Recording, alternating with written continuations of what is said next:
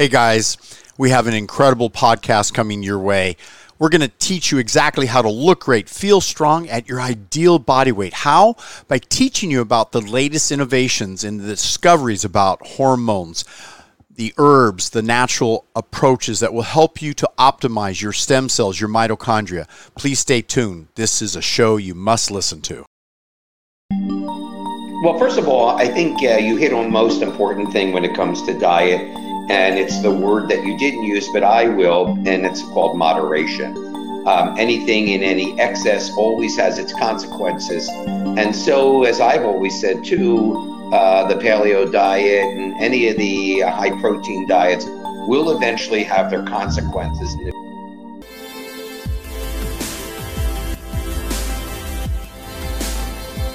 Dr. Nick Delgado here with Dr. Mitch Genn. Dr. Genn, we're covering the 3 critical steps to enhance naturally the immune system. Dr. Genn, you have one of the most impressive resumes I've ever reviewed. You were one of the early pioneers in stem cell work. You do IV therapy. You're one of the world experts in so many different subjects. I think you're probably board certified in more languages and titles than people can even think of. I mean, it's just amazing. So, Dr. Genn, we met probably at the American Academy of Anti-Aging Medicine, both of which we have been speakers at literally around the world. And now you're doing virtual streams as well. And I did want to mention, I'm so excited to share with you my new book, Blood Doesn't Lie. And please tell me, what is it about blood? And I know you're familiar with microscopy as well. What is it about blood that tells us a story about the immune system that everyone should know and we should shout from the rooftops? Tell me about that, Dr. Genn. Well, first of all, I want to say thank you so much for calling me a dinosaur to start off the show. Well, your birthday was 2 weeks ago. We won't exactly say, but I think you're about 20 years, 30 years younger than your birthday. What's up? I at least feel that way. Let's put it that way. But you know what? I always said I'm going to be a do as I do doctor, not just a do as I say. So it seems to, thank God, have paid off. You know, I have a much younger wife than I do. I have 8 kids. I've got 8 grandchildren. Proud of that. And I still feel great like I did when I was younger and still can go out and play tennis for 2 hours. So thank God I'm still moving and doing what I said. 8 kids that you adopted or sired? No, I actually, I sired 3 of them and 5 are through adoption. So I've got all. Wow. Yeah, I have 5 children and 2 grandchildren, all of which I sired. Not the grandchildren, of course. Yeah. But. Remember, I've done this through 4 wives. So when they look me up in. You and I match. I have 4 too. Oh, you do? Okay, well, there you go. Between us, we have 8 wives, like 37 children. We sound like a kingdom, for crying out loud. But anyway, I didn't answer your question. I guess I should do it. What is it about the blood? Well, first you have to understand what is blood. I mean, blood's liquid material, tissue that's in our body that, of course, is red because of the hemoglobin that it has. And it is the way we carry things from one part of the body to the other, things like oxygen, like nutrients. It is also the material that takes away the waste material as well. So when you say the blood doesn't lie, I haven't read your book yet. I'm certainly to get a copy free. Today. Sure, We'll I'm sure. But the point is that blood really peers into pretty much how we're doing. I always said that as a physician, if you were really only had maybe one blood test that you could do, that was it. You know, we have thousands of them. The one blood test that I would always recommend would be the CBC, which means complete blood count. It looks at the white blood cells, which is your immune system as an overall look. It has the red blood cells. It's got the platelets, the things that stick together, basically everything that's produced in the bone marrow. And from that, and perhaps a urinalysis, we could tell so much about the body, more so than any other test that we have. Now, yes, we have thousands of tests. I don't want to get rid of them. But if I was on an island, you said, Mitch, you're going to get one test, it would be the CBC, because the blood's carrying your nutrients. Your blood carries the fats. Your blood carries, cancer cells, if you want to look at the negative compartment of this. So it is a very important thing to know what's happening in the blood, no question. that is our first thing. Well, that being said, I have a famous video I just have to tell you, I don't know if you saw it go by there, but that I did. I shouldn't probably say anything about it, but it's kind of nice. I've never done a program with you where, some woman will buy half nude. I think that's kind of neat to have in a program. I'm going to go take a cold shower. I'll be back in a few minutes.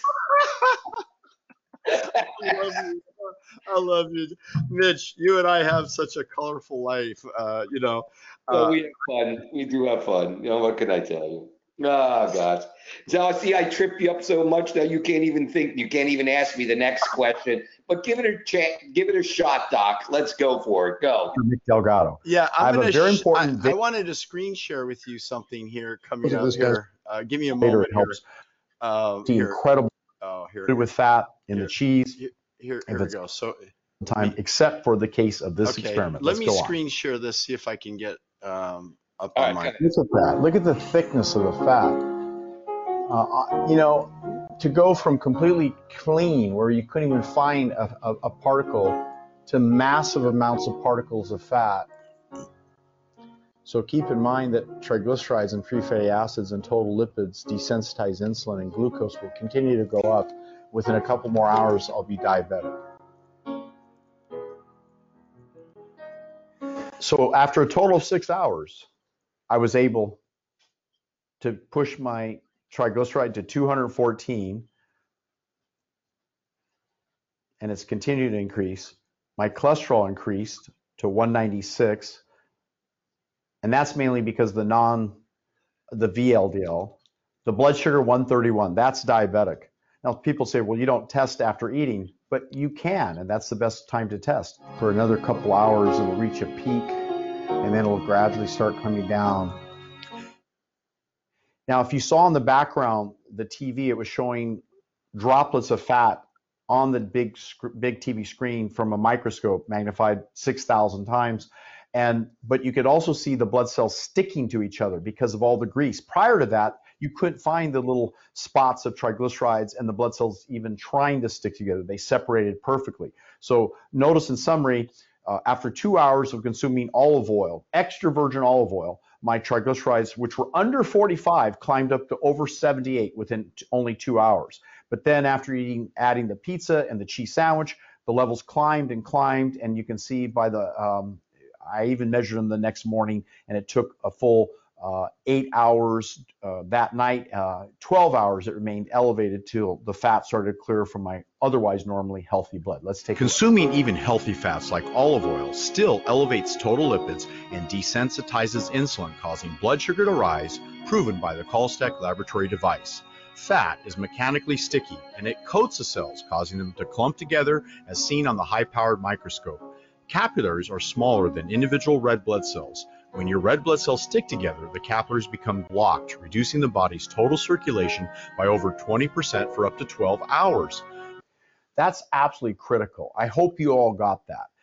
We literally, under a high-powered microscope, could see all the blood cells that were healthy separated, but after consuming the extra virgin olive oil, consuming the added fat from the cheese pizza and the meat, all that fat rolled in my bloodstream, and you can see each hour we are measuring the cholestek levels, but more importantly, you can actually see the capillary beds at the highest level that normally the red cells squeeze through one by one, but they're all clumped together, reducing the blood circulation by as much as 20 or 30%. So the combination of a disastrously high keto fat diet is toxic unless when you're fasting for your blood test. But check your blood when you're eating. If it's small portions, it may not push the levels up that high. But if you're on a high-fat keto diet, this is what's going to happen. It's going to worsen your blood levels. You may lose weight if you restrict entire category of foods like sugar and carbohydrates because you may be taking in less calories, but your fat cells will actually gain in fat concentration based on tracer studies. Years of repetitive fatty meals causes a lack of oxygen at the cellular level, increasing the risk of certain forms of cancer, arthritis, and hypertension. Despite what the American Heart Association Cookbook will tell you, when you consume oils which are high concentrations of fat exceeding 15% of total calories, you're eating your way into the grave. It is healthy to consume whole olives, nuts, seeds, avocados, and coconuts in small amounts as nature intended, as proven by the longest lived cultures. When you eat, do it to sustain your life rather than end your life. As you can see, Yeah, he mentioned that so, he went to Italy. okay, so I think I stopped screen share, right? You did. Um, okay, so what I purport is it's not the trans fat, the polyunsaturated fat, the monounsaturated or saturated fat, excuse me.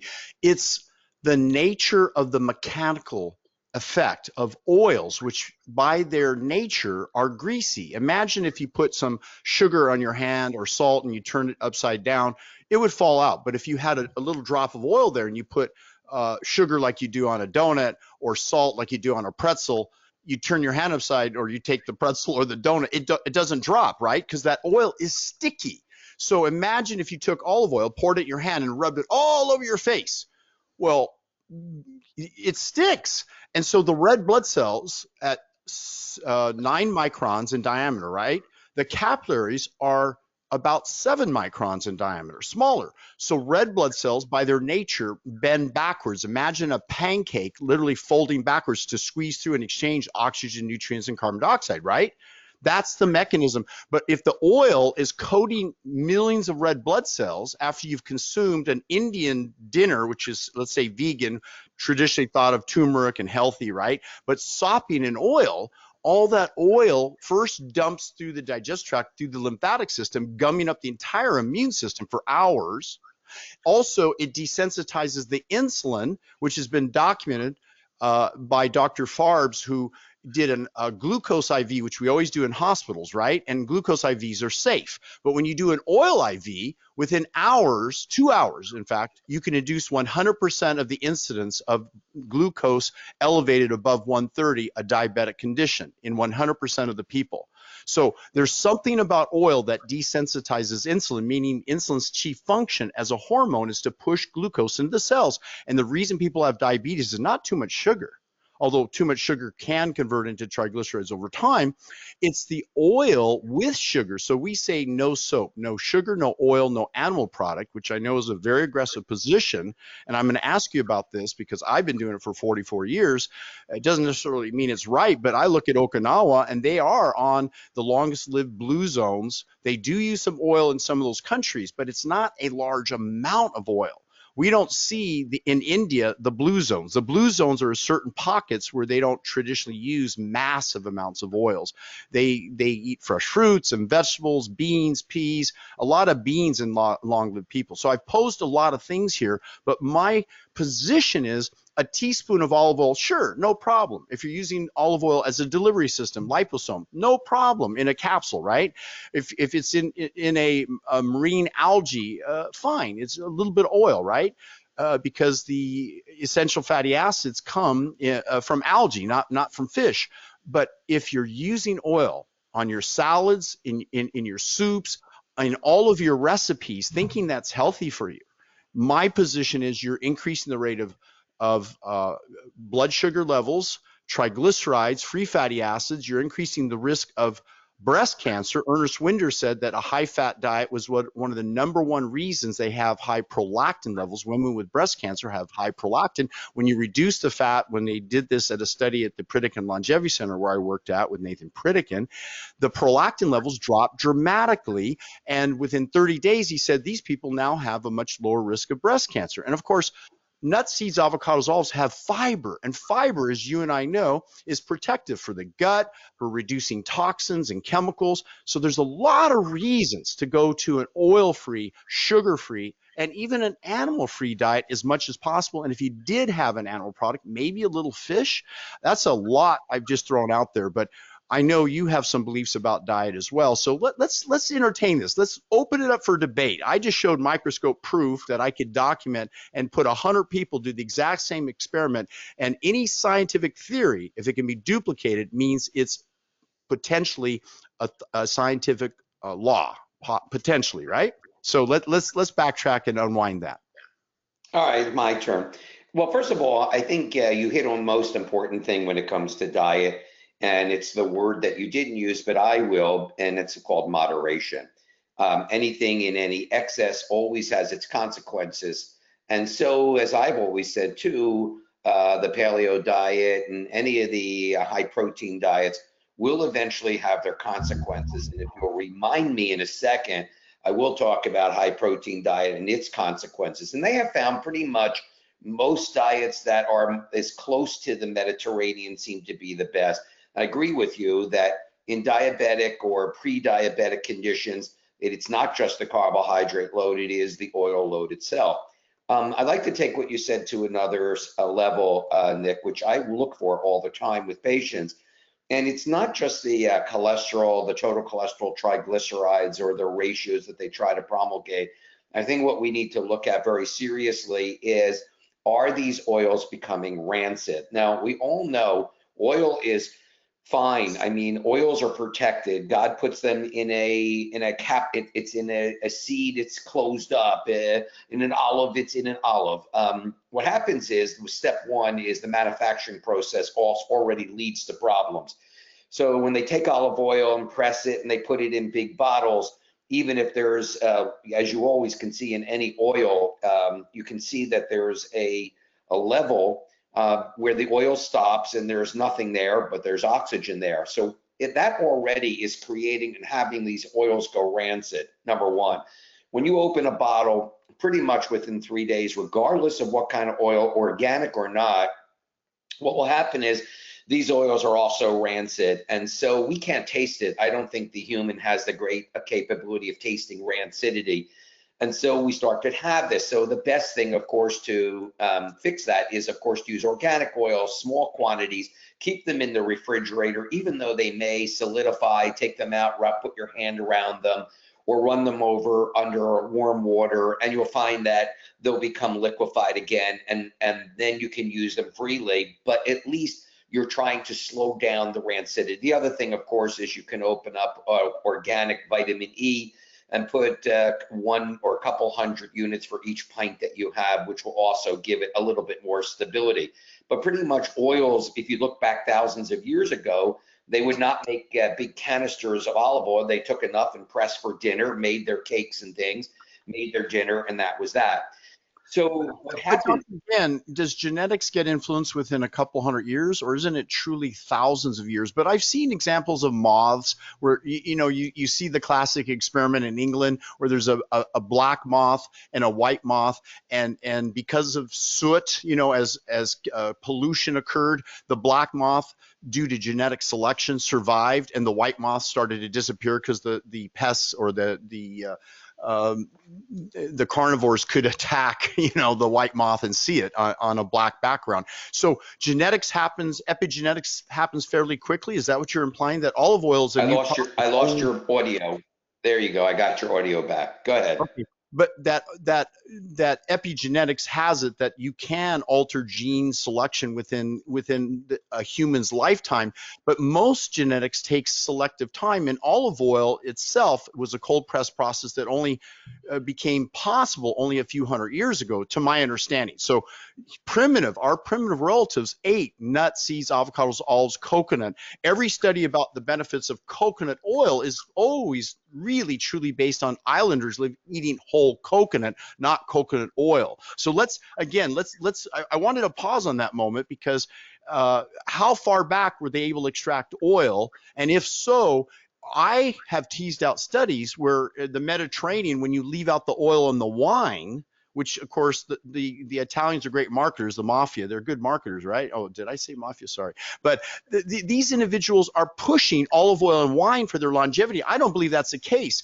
When you tease out those people in that culture that don't drink wine and they eat whole grapes, don't use olive oil, they use the whole olives, those people live longer. Yeah, I agree. But they've had, by the way, presses back in biblical time. They pressed oil. And a little, we should have a little bit of oil. You're right. And again, I think the Mediterranean concept is correct if it is in moderation. It works just because it's a moderate diet as opposed to something so far, here's a high protein, very low carbohydrate, or here's a high fat. It tends to stay in the middle of the road. But to what you asked before, and then I'll continue on the subject. And one last point on that last point.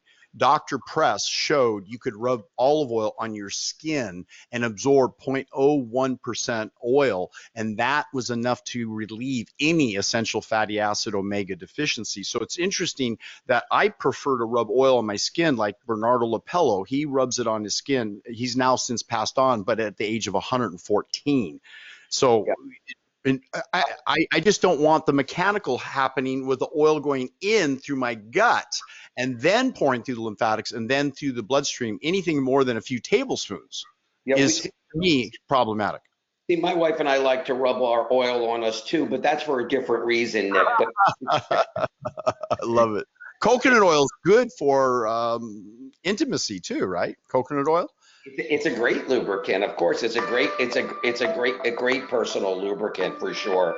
So better than the KY jelly with the chemicals in it. KY is a petroleum distillate. Right. That's not the best thing to. But anyway, you can use coconut, and also coconut to me tastes good. You can take your imagination where you choose. But let's go back to the subject before. It went right to where I like. It'll become X-rated. You and I could do that in 10 seconds. But to go back to this whole question with you, there was one thing you threw out I want to just remark about. Genetic changes typically take long time for them to occur, many years, and sometimes hundreds if not thousands of years to occur. However, the epigenome, which is the environment in which these genes live, they can change in one day, and therefore they can literally change the epigenome in one day. If you eat tons and tons of meat, you're going to upregulate the microbes in your gut to be meat digesters. You eat sugar like crazy, you upload that. So you can literally change in one day. I'm talking about in the negative as well as the positive, your findings, and the epigenome can make things happen. Now, it's the epigenome, of course, that will eventually affect the cells. We have about 72,000 insults to every cell per day. So let's go back to what I was saying about the fats that you introduced earlier, and that is it's the rancidity of these fats. Cholesterol in itself, to me, has never, ever been an issue as far as I was concerned. When I went to medical school, it was if you were over 300. Then it's about 10 years into practice, if it was over 150. Then 20 years in the practice, it was over 120. Now with the advent of blockbuster drugs, like the statins, et cetera, now it has to be less than 100. It's just making stuff up as we go along to fit into a narrative to press a drug into the situation. That's not really fair because people forget cholesterol is an antioxidant. We require it. We have no switch for cholesterol. If we look at the chemistries in the blood that you're talking about, blood sugar has a switch to if it's too high, too low. Blood sugar chloride will change in the blood where there's a switch. Sodium, which is the #1 salt running around, sodium chloride in the blood, it will change because we have a switch if it's too high or too low to try to fix it. But you know what? There is no switch for cholesterol, and God didn't make a mistake. It's because cholesterol is necessary. As we get older, we require a little bit more. And I can tell you, if you look very carefully at cancer patients, which I have the privilege of treating many of them, you'll find I watch carefully two things: the albumin, which is the #1 protein, but I also watch cholesterol. When cholesterol's dropping, that patient is in trouble. So we do need the cholesterol. As you know, it's the precursor to hormones. But you want to keep that cholesterol from being oxidized. So the blood tests we often do, going back to the blood, the tests that we do are to find out whether or not these fats have become oxidized. Are they creating the problem that you're talking about, which is very possible, especially when you're eating a lot of fats as you do. I mean, I think you bring up a good point. You demonstrate clearly that you can get this cohesiveness of the red blood cells after eating a lot of fat. There's no question that there's an area of medicine that people don't talk about enough, and there's a reason for it, which we can get into if you ask me. But there's something called the microcirculation. The body basically goes, everyone knows arteries, they know veins. Then the next step from that goes from the arteries to arterioles, smaller, then venous to venules, and then eventually the capillaries, which are responsible for everything we were talking about, dropping off oxygen in the tissues, taking it away. And they're kind of neat because they're in networks that are repetitive in our body, almost like what we call fractal geometry networks. They repeat. But pretty much every disease, from cancer, diabetes, obesity, all of them have this microcirculation that's damaged. And your fat theory, which you're showing well, basically is going to create even more of that. It's extremely, extremely common. And once you have microcirculation embarrassment, people think, oh, if my coronary artery gets clogged, they could do a stent, they could do a bypass, they could do a opening balloon angioplasty. The problem is not that. We have, if you put all these vessels end to end, we have more than 74,000 miles of vessels that surround the earth 3 times in 1 minute. When I give an IV, I know I'm going that quickly, 1 minute, about 74,000 miles if things are open. So we need to make sure that microcirculation at all times stays healthy, and we need to deliver that information. Now, what I started to say is there is nothing in the conventional system, when I say conventional, I mean conventional medicine, cardiology, that can basically attenuate the problems of the microcirculation. We don't have any drug, we don't have any surgery, no stent, as we said, because it's the size of a hair. So we have to do this from a metabolic perspective. And the first one would be what you were showing earlier, would be to start reducing the carbohydrate and fat intake in individuals. It's a good place. The simple carbohydrate and the separated oil. The fat itself, in my experience, eating whole nuts, seeds, avocados, olives, so long as you're not eating huge amounts of avocados, because they're a little bit more free, available. But in my experience too, and I wanted to backtrack because Dr. Jonathan Wright once stated that instead of the statins, you and I agree, and I interviewed Dr. David Steenblock, who also is a big fan of yours and does stem cells, and he wanted me to pose a question to you. I'll try and remember that question regarding the ALS and MS and the issues with stem cells and maybe loading with bone marrow derived stem cell first, then following with cord blood so that they bypass the normal accumulative area in the lungs, and then they get when you do inject the stem cells, it's going to go more to the affected area, particularly the neurology that you're trying to improve. He believes that 1-2 step all-in-one day procedure where you're extracting the bone marrow from the patient and you're not expanding them, but you're reinserting them, and then you do the cord blood right after, literally right after. He's seen remarkable results with something that's normally considered incurable: ALS, MS, Parkinson's. I don't know if you have experience with that 1-2 procedure, and I know we have restrictions in Florida and California, and maybe you have to go offshore. You and I know a lot about that. But you being one of the early pioneers, I did create a product called Stem Cell Enhance, and it has medicinal mushrooms, it has activated barley, it's got, all these things that we believe your own bone marrow may be stimulated to produce more of stem cells. So kind of that 1-2 lifestyle medicine, hyperbaric oxygen, I like altitude conditioning, CVAC. What is it about stem cells and the immune system that we should tell the public that this is advanced medicine we can do now along with your IV treatments? Well, first of all, many people by now probably know what a stem cell is. I mean, I pioneered a lot of this many, many years ago. The stem cell basically is one of the hardiest cells that we have. I've literally, with my team outside the country, we've taken stem cells. You could put them in a petri dish and come back 10 days later. They're not dead. You take red blood cells, put them on a table, they'll be dried up, they'll die right away. White blood cells, platelets, they die right away. The stem cell, which is, immortal, right? It's considered immortal. Pretty much an immortal cell. And that's why when cancer. Like sperm cells, testes. Yeah, it's why also when cancer makes its own stem cell, it can keep repeating itself. And unfortunately, which is probably a topic for another time, the chemotherapy and the surgeries and so forth. And the radiation just shrink the tumor, but not the stem cells. Right. If you don't take out the stem cells simultaneously or work in conjunction with those therapies, unfortunately, that stem cell will wreak havoc, and they're a much slower growing cell. They're pretty much in a sleeping phase, and chemo pretty much doesn't need. So you need to use, other things, natural repurposed drugs, which is a talk again some other time that we can talk But about. also, there's some evidence by Michael Greger, author of How Not to Die. He states that sprouted cruciferous vegetables tend to have a natural chemotherapy effect. We use that in a product, DHT, hair, skin, and nail, in our Doc Nutrient line. So do you think there's probable possibility that some phytochemicals in nature could actually target harmful, literally immortal stem cell cancer and maybe help in the battle against cancer?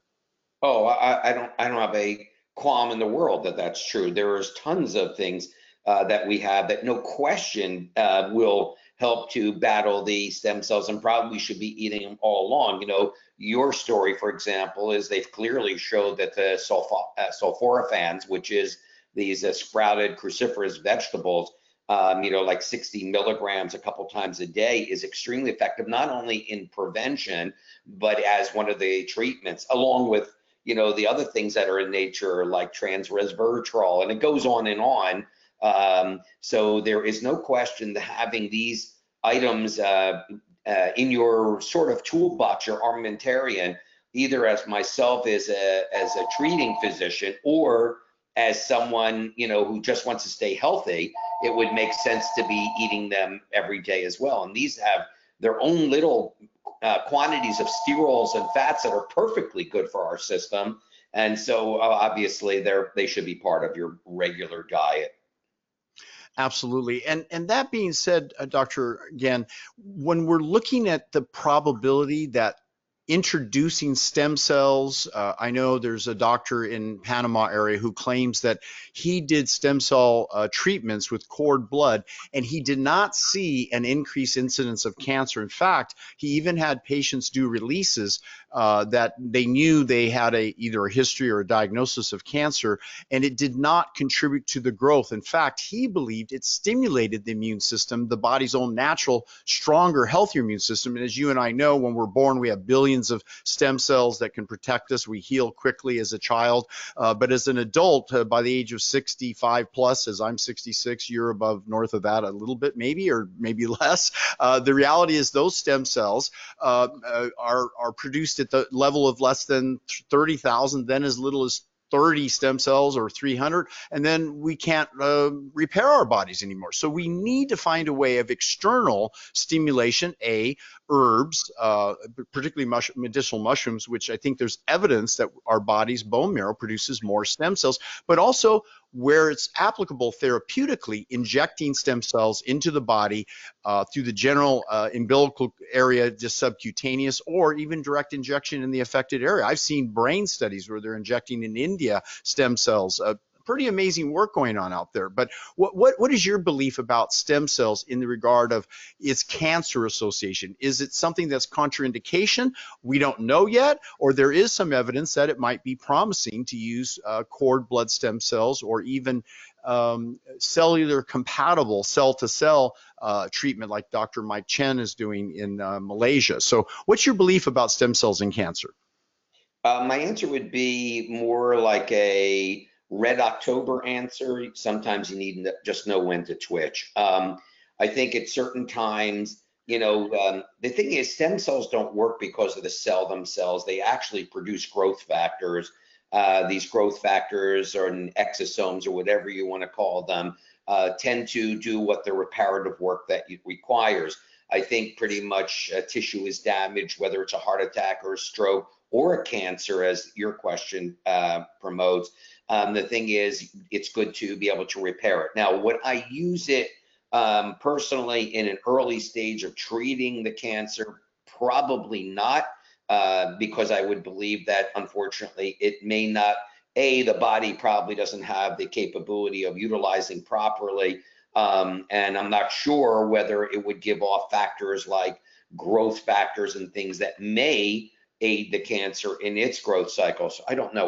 How I would consider doing it is to use those natural repurposed drugs, the conventional way of doing cancer. Once that is placed and pretty much in a remission, or you cannot find any more of the cancer tumor stem cells, it would be a perfect time for, I think, revitalization of the body to use stem cells at that point. That would be Kind of like what they do for leukemia, where they knock out all the cancer cells with traditional drug, and then they repopulate with stem cells. Isn't that how they treat leukemia? Yeah, they do. And also multiple myeloma and other bone marrow tumors. Sometimes it works and sometimes it's short-lived. Again, like you also know, you have to first figure out where the issue is to begin with. Cancer is a metabolic disorder as far as I'm concerned. It overtakes or overruns metabolic processes that we have. And unless you correct them, even putting in new stem cells, it could corrupt them as well. So again, knowing when to twitch and when to do or when to place new cells would make a lot more sense to me than doing it early on in a treatment of someone who's in the acute phases of a cancer challenge. That's just the way I would look at it at this point. Dr. Genn, is there probable evidence that using natural medicinal mushrooms like I'm showing on the screen, spirulina, cordyceps, maitake, lion's mane, all these different mushrooms? I know Dr. Joel Fuhrman believes strongly in what he calls GBOM, and of that acronym, M stands for mushrooms, which is one of his key ways, along with, of course, G for greens, and B for berries, and O for onions and leeks. M, again, I'm repeating, is mushrooms, and the last B would be beans, and actually S for plural for seeds. So do you believe it's probable that supporting either a protective factor, or even in cancer patients, putting them on an advanced whole food, plant-based, mushroom rich, if you will, diet that has onions and leeks and cruciferous vegetable sprouts, which you mentioned earlier, might have an effect? Would this be a smart thing also within the supplement arena? Well, in general, it would be a good addition to supplement an arena. By the way, you also could add into that the blueberry in larger amounts. They found that if you even eat a blueberry, by the way, is on the list here for stem cell enhancer in this product. Blueberry. Yeah, I see it. That's why I mentioned it. Blueberries alone, a cup a day will double the natural killer cell function from 2 to 4 billion in about 30 days. So wow, it's a great enhancer, because I know we didn't get to the topic of the pretty much of the areas where we were going, but that's okay. This whole topic is about the immune system. So you say that it doubles even in seniors, because seniors don't produce many stem cells. So there's now evidence that even people past the age of 65, I know Dipnai Maharaj believes that past the age of 65, our immune system declines by 6,000%.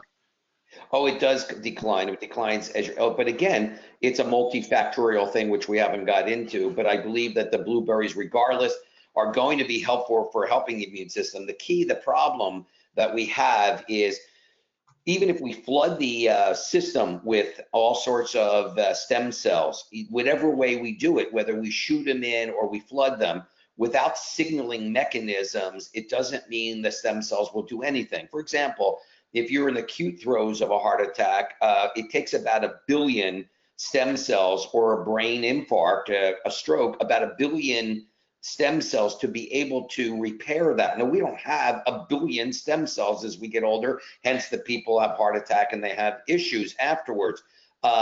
So we don't have those ability, but we have a mechanism to call them. So for example, someone in the acute throes of a stroke, for example, and I've done this when I was out of the country, even with a hemorrhagic stroke, I flooded their body with stem cells, and the stem cells have a mechanism in which they're called. Stem cells are called either by hypoxia, a lack of oxygen, or inflammation, and one tends to go with the other. So if someone, for example, has a specific area or a specific problem, the stem cells will go to that area, create growth factors, and try to create that scar and heal them. So if you had something like one of your products like that in your system at the time, and you had a little bit more, excuse me, of the stem cells around than you would normally have, wouldn't that be a good leg up? And I would also suggest at that point, within the first, I would say 48 hours, if even earlier, 24 hours of a stroke or a heart attack, to flood the body with stem cells at that time would be I think, a very cogent way of dealing with this and with any of these things, and will help significantly. Remember, inflammation and hypoxia are the biggest signalers for the stem cells to begin with. If there is none, then the stem cells that are being produced will just roam around, or they'll be nicely excreted or taken out.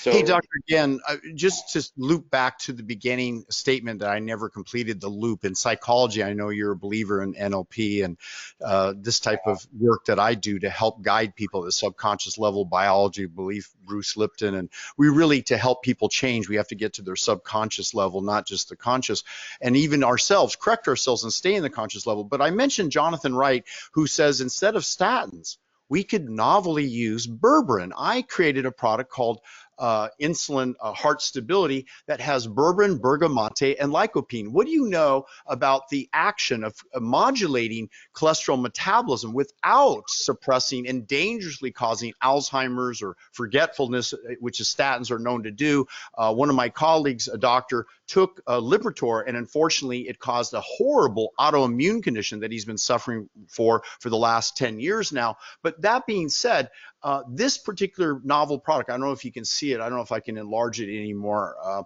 but it has vitamin D, which we believe during COVID might play a role.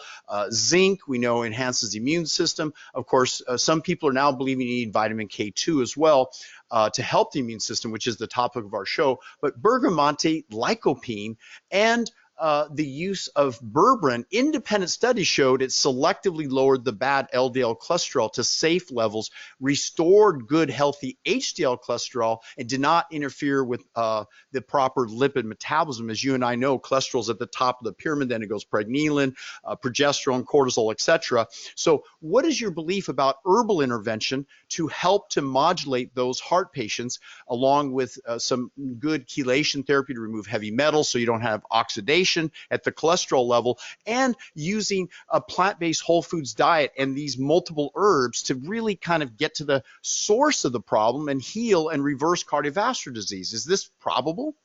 it's very probable. I do it every day.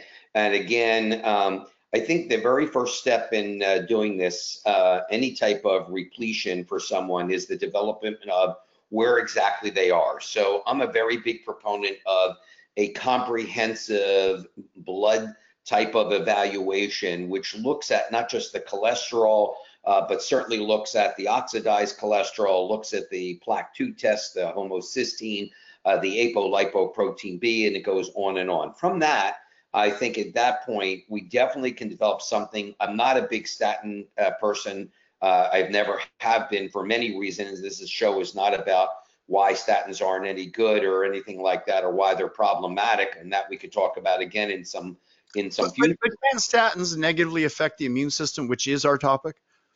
Yeah, the best place I find statins is that it's a mitochondrial toxin, and so as a mitochondrial toxin, it actually does a good job in certain cancers. Believe it or not, it's as a repurposed drug. Now, Okay. as for someone with a high cholesterol, again, as I said earlier in the show, I don't believe cholesterol itself is the issue. I think it's those other components, the tiny cholesterol, lipoprotein little a, ApoB, things of that nature, which are the ones that cause the problems in creating abnormalities of that one cell lining that lines the entire 74,000 miles of the vasculature, called the endothelial lining. So that, to me, is the most important thing. The cholesterol itself, dropping it, has consequences to it. But berberine, bergamote, lycopene to modulate and metabolize cholesterol through its natural pathways, is that acceptable? It's very acceptable. I have a product I call Heart Health, and a blood sugar product which has the berberine, but it has high doses of pantethine and things of that nature, and it's extremely successful. I have my patients pretty much I can bring their cholesterol to a reasonable level and deal with many of the other issues that surround the cholesterol's oxidation and becoming an issue. I don't like to focus just on total cholesterol. I never have. I don't think that ever was an issue. I don't think that it's a total at all. It's the things that surround it that are the issue. And yes, the natural ways and eating properly and drinking enough fluid and all the other things, the exercise programs and the nutrients do make a huge difference. And then if you add to that some of the intravenous therapies that will help the laying down or calcification of some of these oxidized cholesterols, it makes a huge difference. And yes, I think it's a very coherent and very practical way of going after heart disease. Typically, in our profession, we're typically working after the fact, as you know, Nick. It's a bad habit we have. We wait for the incident and then we do something about it.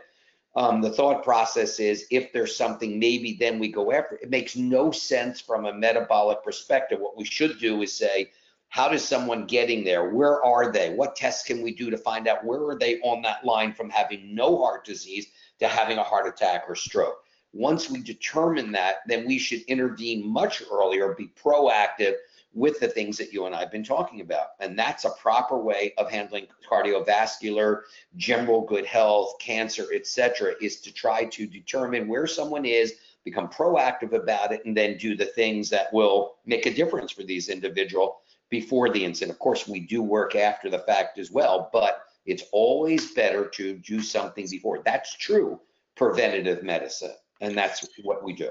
So, Dr. Genn, I wanted to weigh in on a comment you made, because what I love about you too, you're so smart and so sharp and quick that even though I've posed, and it kind of frustrates some of my guests, multiple questions within one string there, which you have to then unwind, and we're doing our best to unwind during this show, because in NLP, it causes the unconscious mind to say, wait, he didn't finish that answer.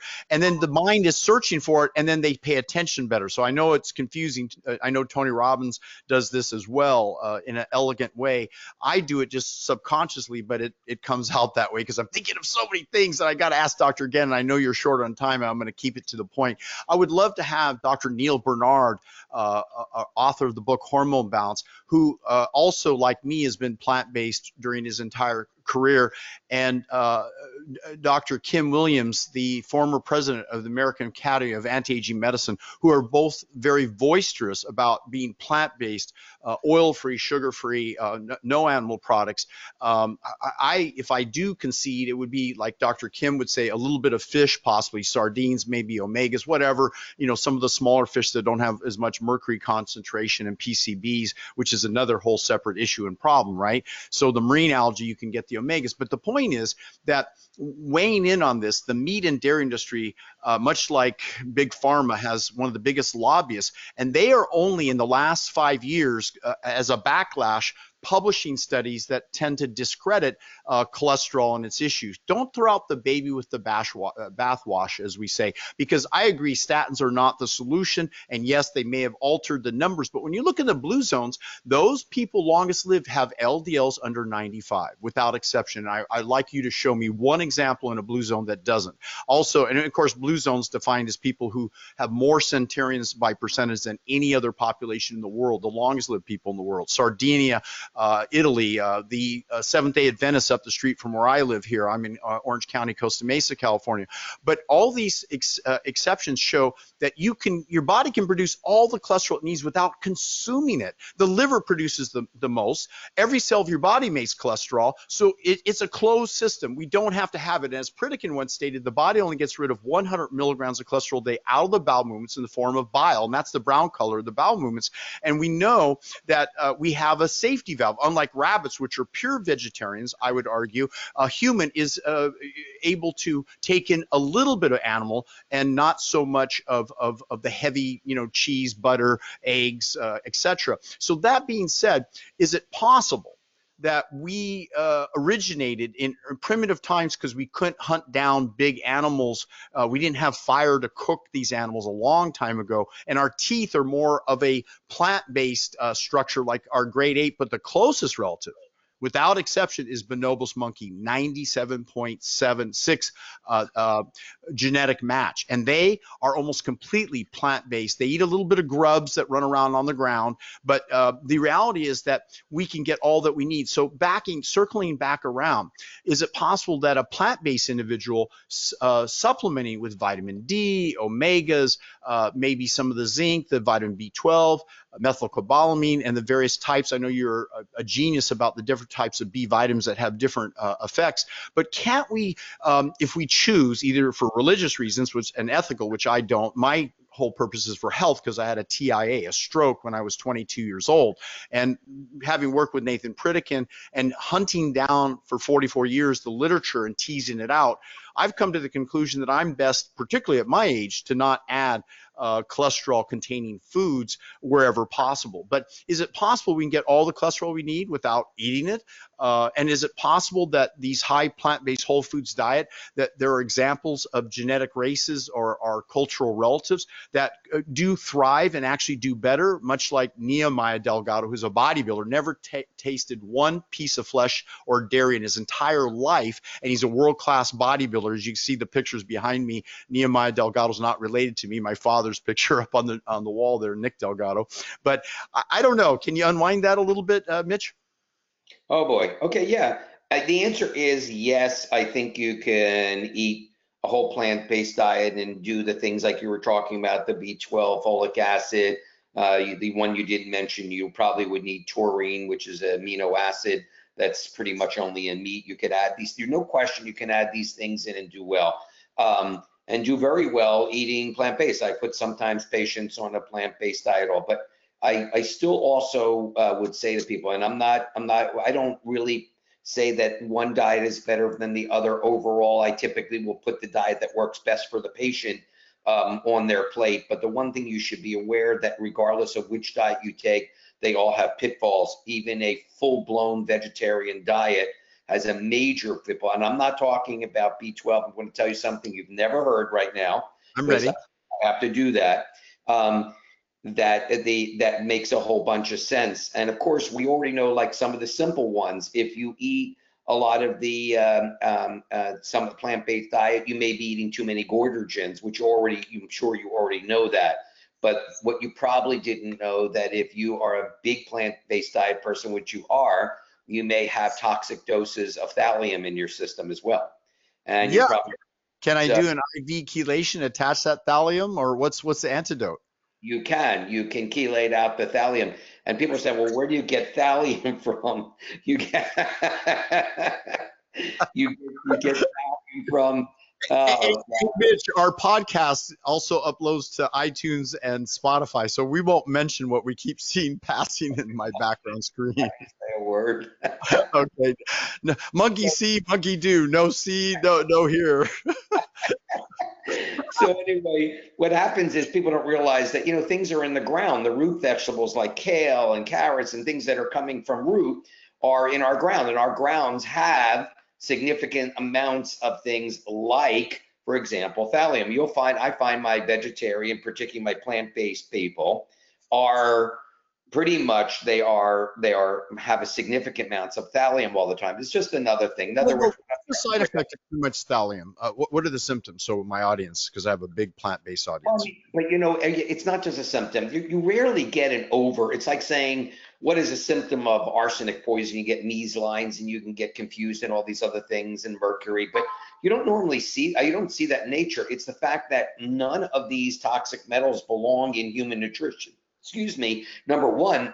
But the other thing is that they actually affect the way the cell can do its work and produce its nutrients and produce the necessary adenosine triphosphate, which is our mechanism of producing energy. So we can't have these things in our diet. The smallest amounts of lead have been shown to compromise length of life.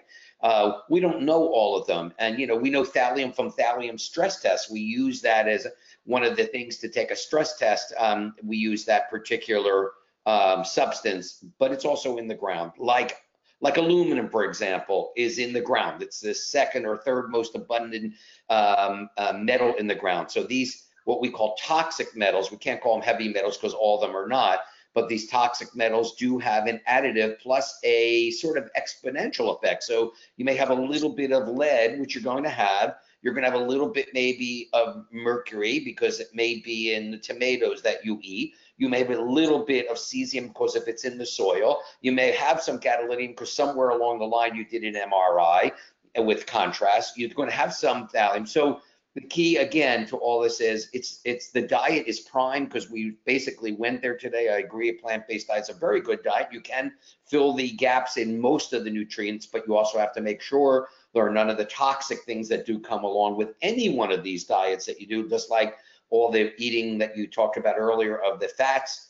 and eating of all the sugars, how they're toxic to the cells. So are these toxic metals, and you know that because you can look on your screen under a dark field microscopy and you can see that's happening as well. So I just tell Dr. Ginn, you brought up something, and there's some school of thought that even aluminum, which they're using in the shot, and I won't even use it because they're censoring us when we use the word, but the shot, the V shot, I'll just abbreviate it to that, that the aluminum in nature drawn up through plants has changed, and they claim it's kind of organic, it's altered its harmful effect versus a type that they're using as an antigen to agitate the body, the immune system, such as you mentioned mercury and aluminum. It's completely different. Is that possible? Because I know Dr. Joel Wallach, he claims the trace minerals that we have all the elements, 94 different minerals and things, and it's safe to take these trace minerals,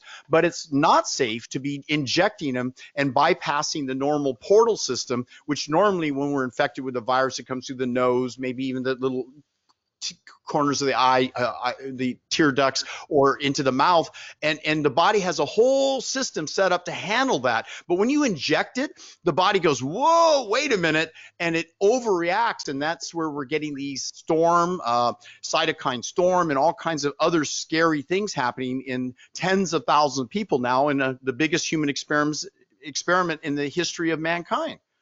Well, there's a lot to be said about a particular whole food. And for example, an apple may have 250 chemicals in it. People always ask, can I take all these nutrients? I mean, well, sometimes, yes, they can compete, but most of the time, no, because the body's used to handling lots of things at one time. But there's a difference in taking, for example, to use your lycopene example that you have, which is a great carotenoid. It causes the red colors you see in apples and watermelon, etc. And that the lycopene itself, for example, is a great product, but there's no question getting it in the actual element is different because the way it's presented to the body is different. Even that way, when you eat a whole apple, you're getting all the nutrients as the way God and nature presents them. So you get a much better deal by doing that. Of course, we don't eat good enough, so we have to get them in nutrients eventually, some way, somehow. But again, it's the same thing with anything else. If you eat them and put them together as a whole, in this case, you're talking about the aluminum. There is aluminum pretty much in all these products. There's minerals in all these products that come from the ground.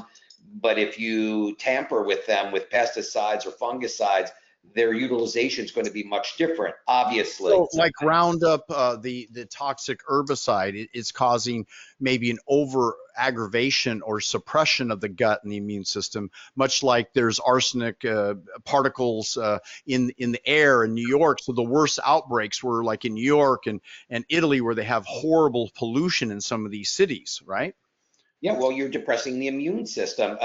When you talk about something like a fungicide, much like Roundup, we know for a fact that will interfere with the bacteria's regeneration or reproductive system. It actually knocks out the bacteria. And you can say, what does that mean? Well, we're 10 times more alien. The gut is responsible for the production pretty much of 60, 70, 80% of the immune response. It's responsible for your neurotransmitters, et cetera. So if the gut itself, bacteria are not working in synergy with us, and then you're not going to get that immune response that you're looking at. Again, it goes back to the same thing. You could be plant-based diet. There are many, many processes to it that are worthy of discussion. Is the plant-based diet organic? Is the plant-based diet also laced with, crackers and cookies and cakes, which still puts into a plant? There's There's a It should be non-GMO, right? Look for non-GMO, like the products I create and the foods I eat. has to be organic. It has to be non-GMO'd, without question, regardless of what you eat and put in your body. You have to even be so careful of every little thing, even the water that you drink. As let's say on this diet, I have, I spent a lot of money in my house because to me it's important to have a complete house water system, and then under the sink another 4-tank water system. Why? Because if it's chlorinated, what does chlorine do in my pool? It's a haloid. It's a haloid. It competes with thyroid too, right? Of course, so it bothers the thyroid, it kills the bacteria, all the good bacteria with one glass of water that comes with a chlorination in it, boom, it's gone. So there are so many factors, and again, you have to start somewhere. You start with, of course, diet and lifestyle, which we did when it comes to the immune system. I think in my point, from a summary point of view, eating good foods, organic, oils on the short end, but keeping them refrigerator, make sure they're organic to begin with, keeping the carbohydrates to a minimum. If you're going to eat meat, the simple carbohydrates, the simple. Simples, yeah, keep them out. Have the complex, the fruits, the vegetables, of course, and organic wise. Drink pure water. Make sure your water doesn't, if you can afford, you should have a reverse osmosis or some sort of water system in your house. And add back trace minerals. And put the trace minerals into it. And these are the things, and if we do that to start, we're on the right track of keeping the immune system healthy. Remember, all these viruses and things, we're handled, everyone just thinks of one virus currently, but there are a million viruses that we probably have detected. We breathe them in, we get them every day, regardless of what we do or how we do it. And our innate immune system, our frontline immune system, when it's healthy, will remove these. It does all the time. Why is it I can go into a room with a cold, that I can sneeze, I've got the cold, 10 people in the room get it and 10 don't, because their innate immune system is healthy. The key is keep your frontline immune system healthy, and these viruses will be less able to take hold and do any good. Take a look at your blood, make sure your blood basically stays healthy. That's how you do it, by eating properly, exercising, drinking the water, and of course, taking the proper nutrients. I know we're at the end of our time. And outdoor sun. And plenty of that. And when you get outdoor sun, I'll add to that because that's a great point, Nick, which is when you get outdoor sun, you should have at least 3/4 of your body exposed to the sun at a high noon part of the day.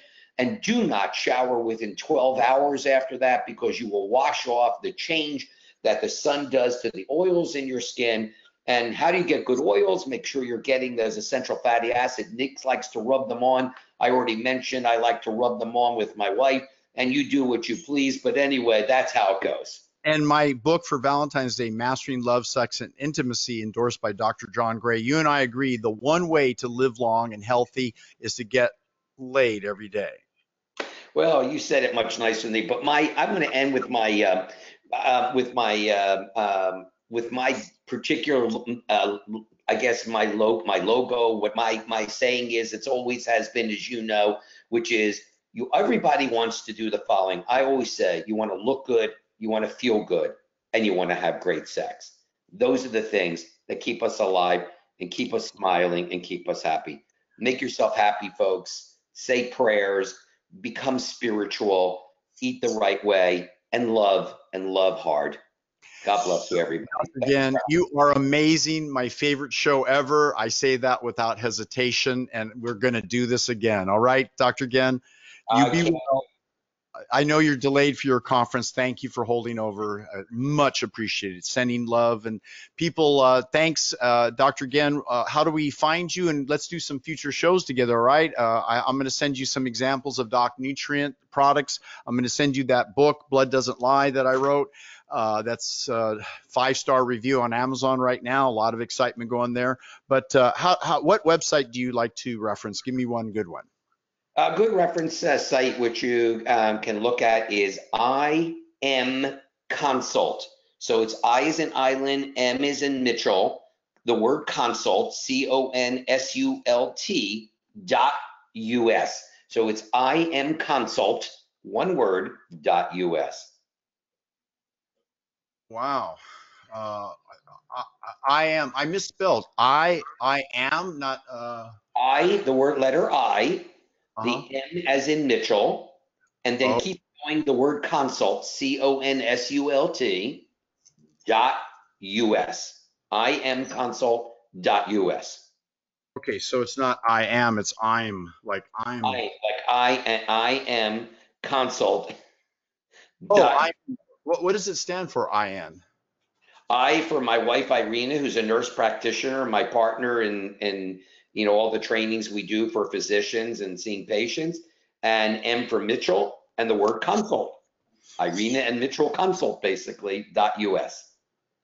Is this it right here, Dr. Gen? That's it. See, look good, feel good, have great sex.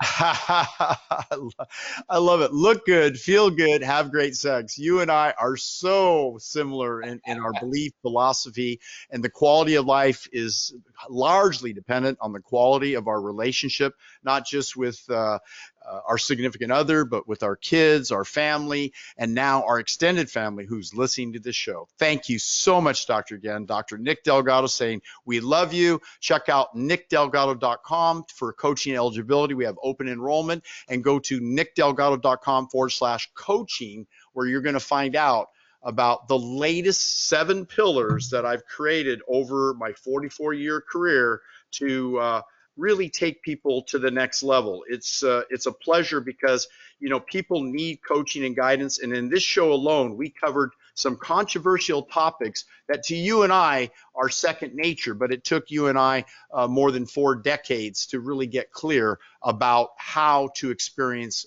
optimum health and really the levels of coaching, hormones, detoxification, fitness, nutrition, behavioral modification with neuro reprogramming, sleep. We didn't even mention sleep for the immune system, but please drop in and take a click on this video and you'll learn all about our coaching program. Is sleep important, Dr. Gen, in final summary? It is. Of course.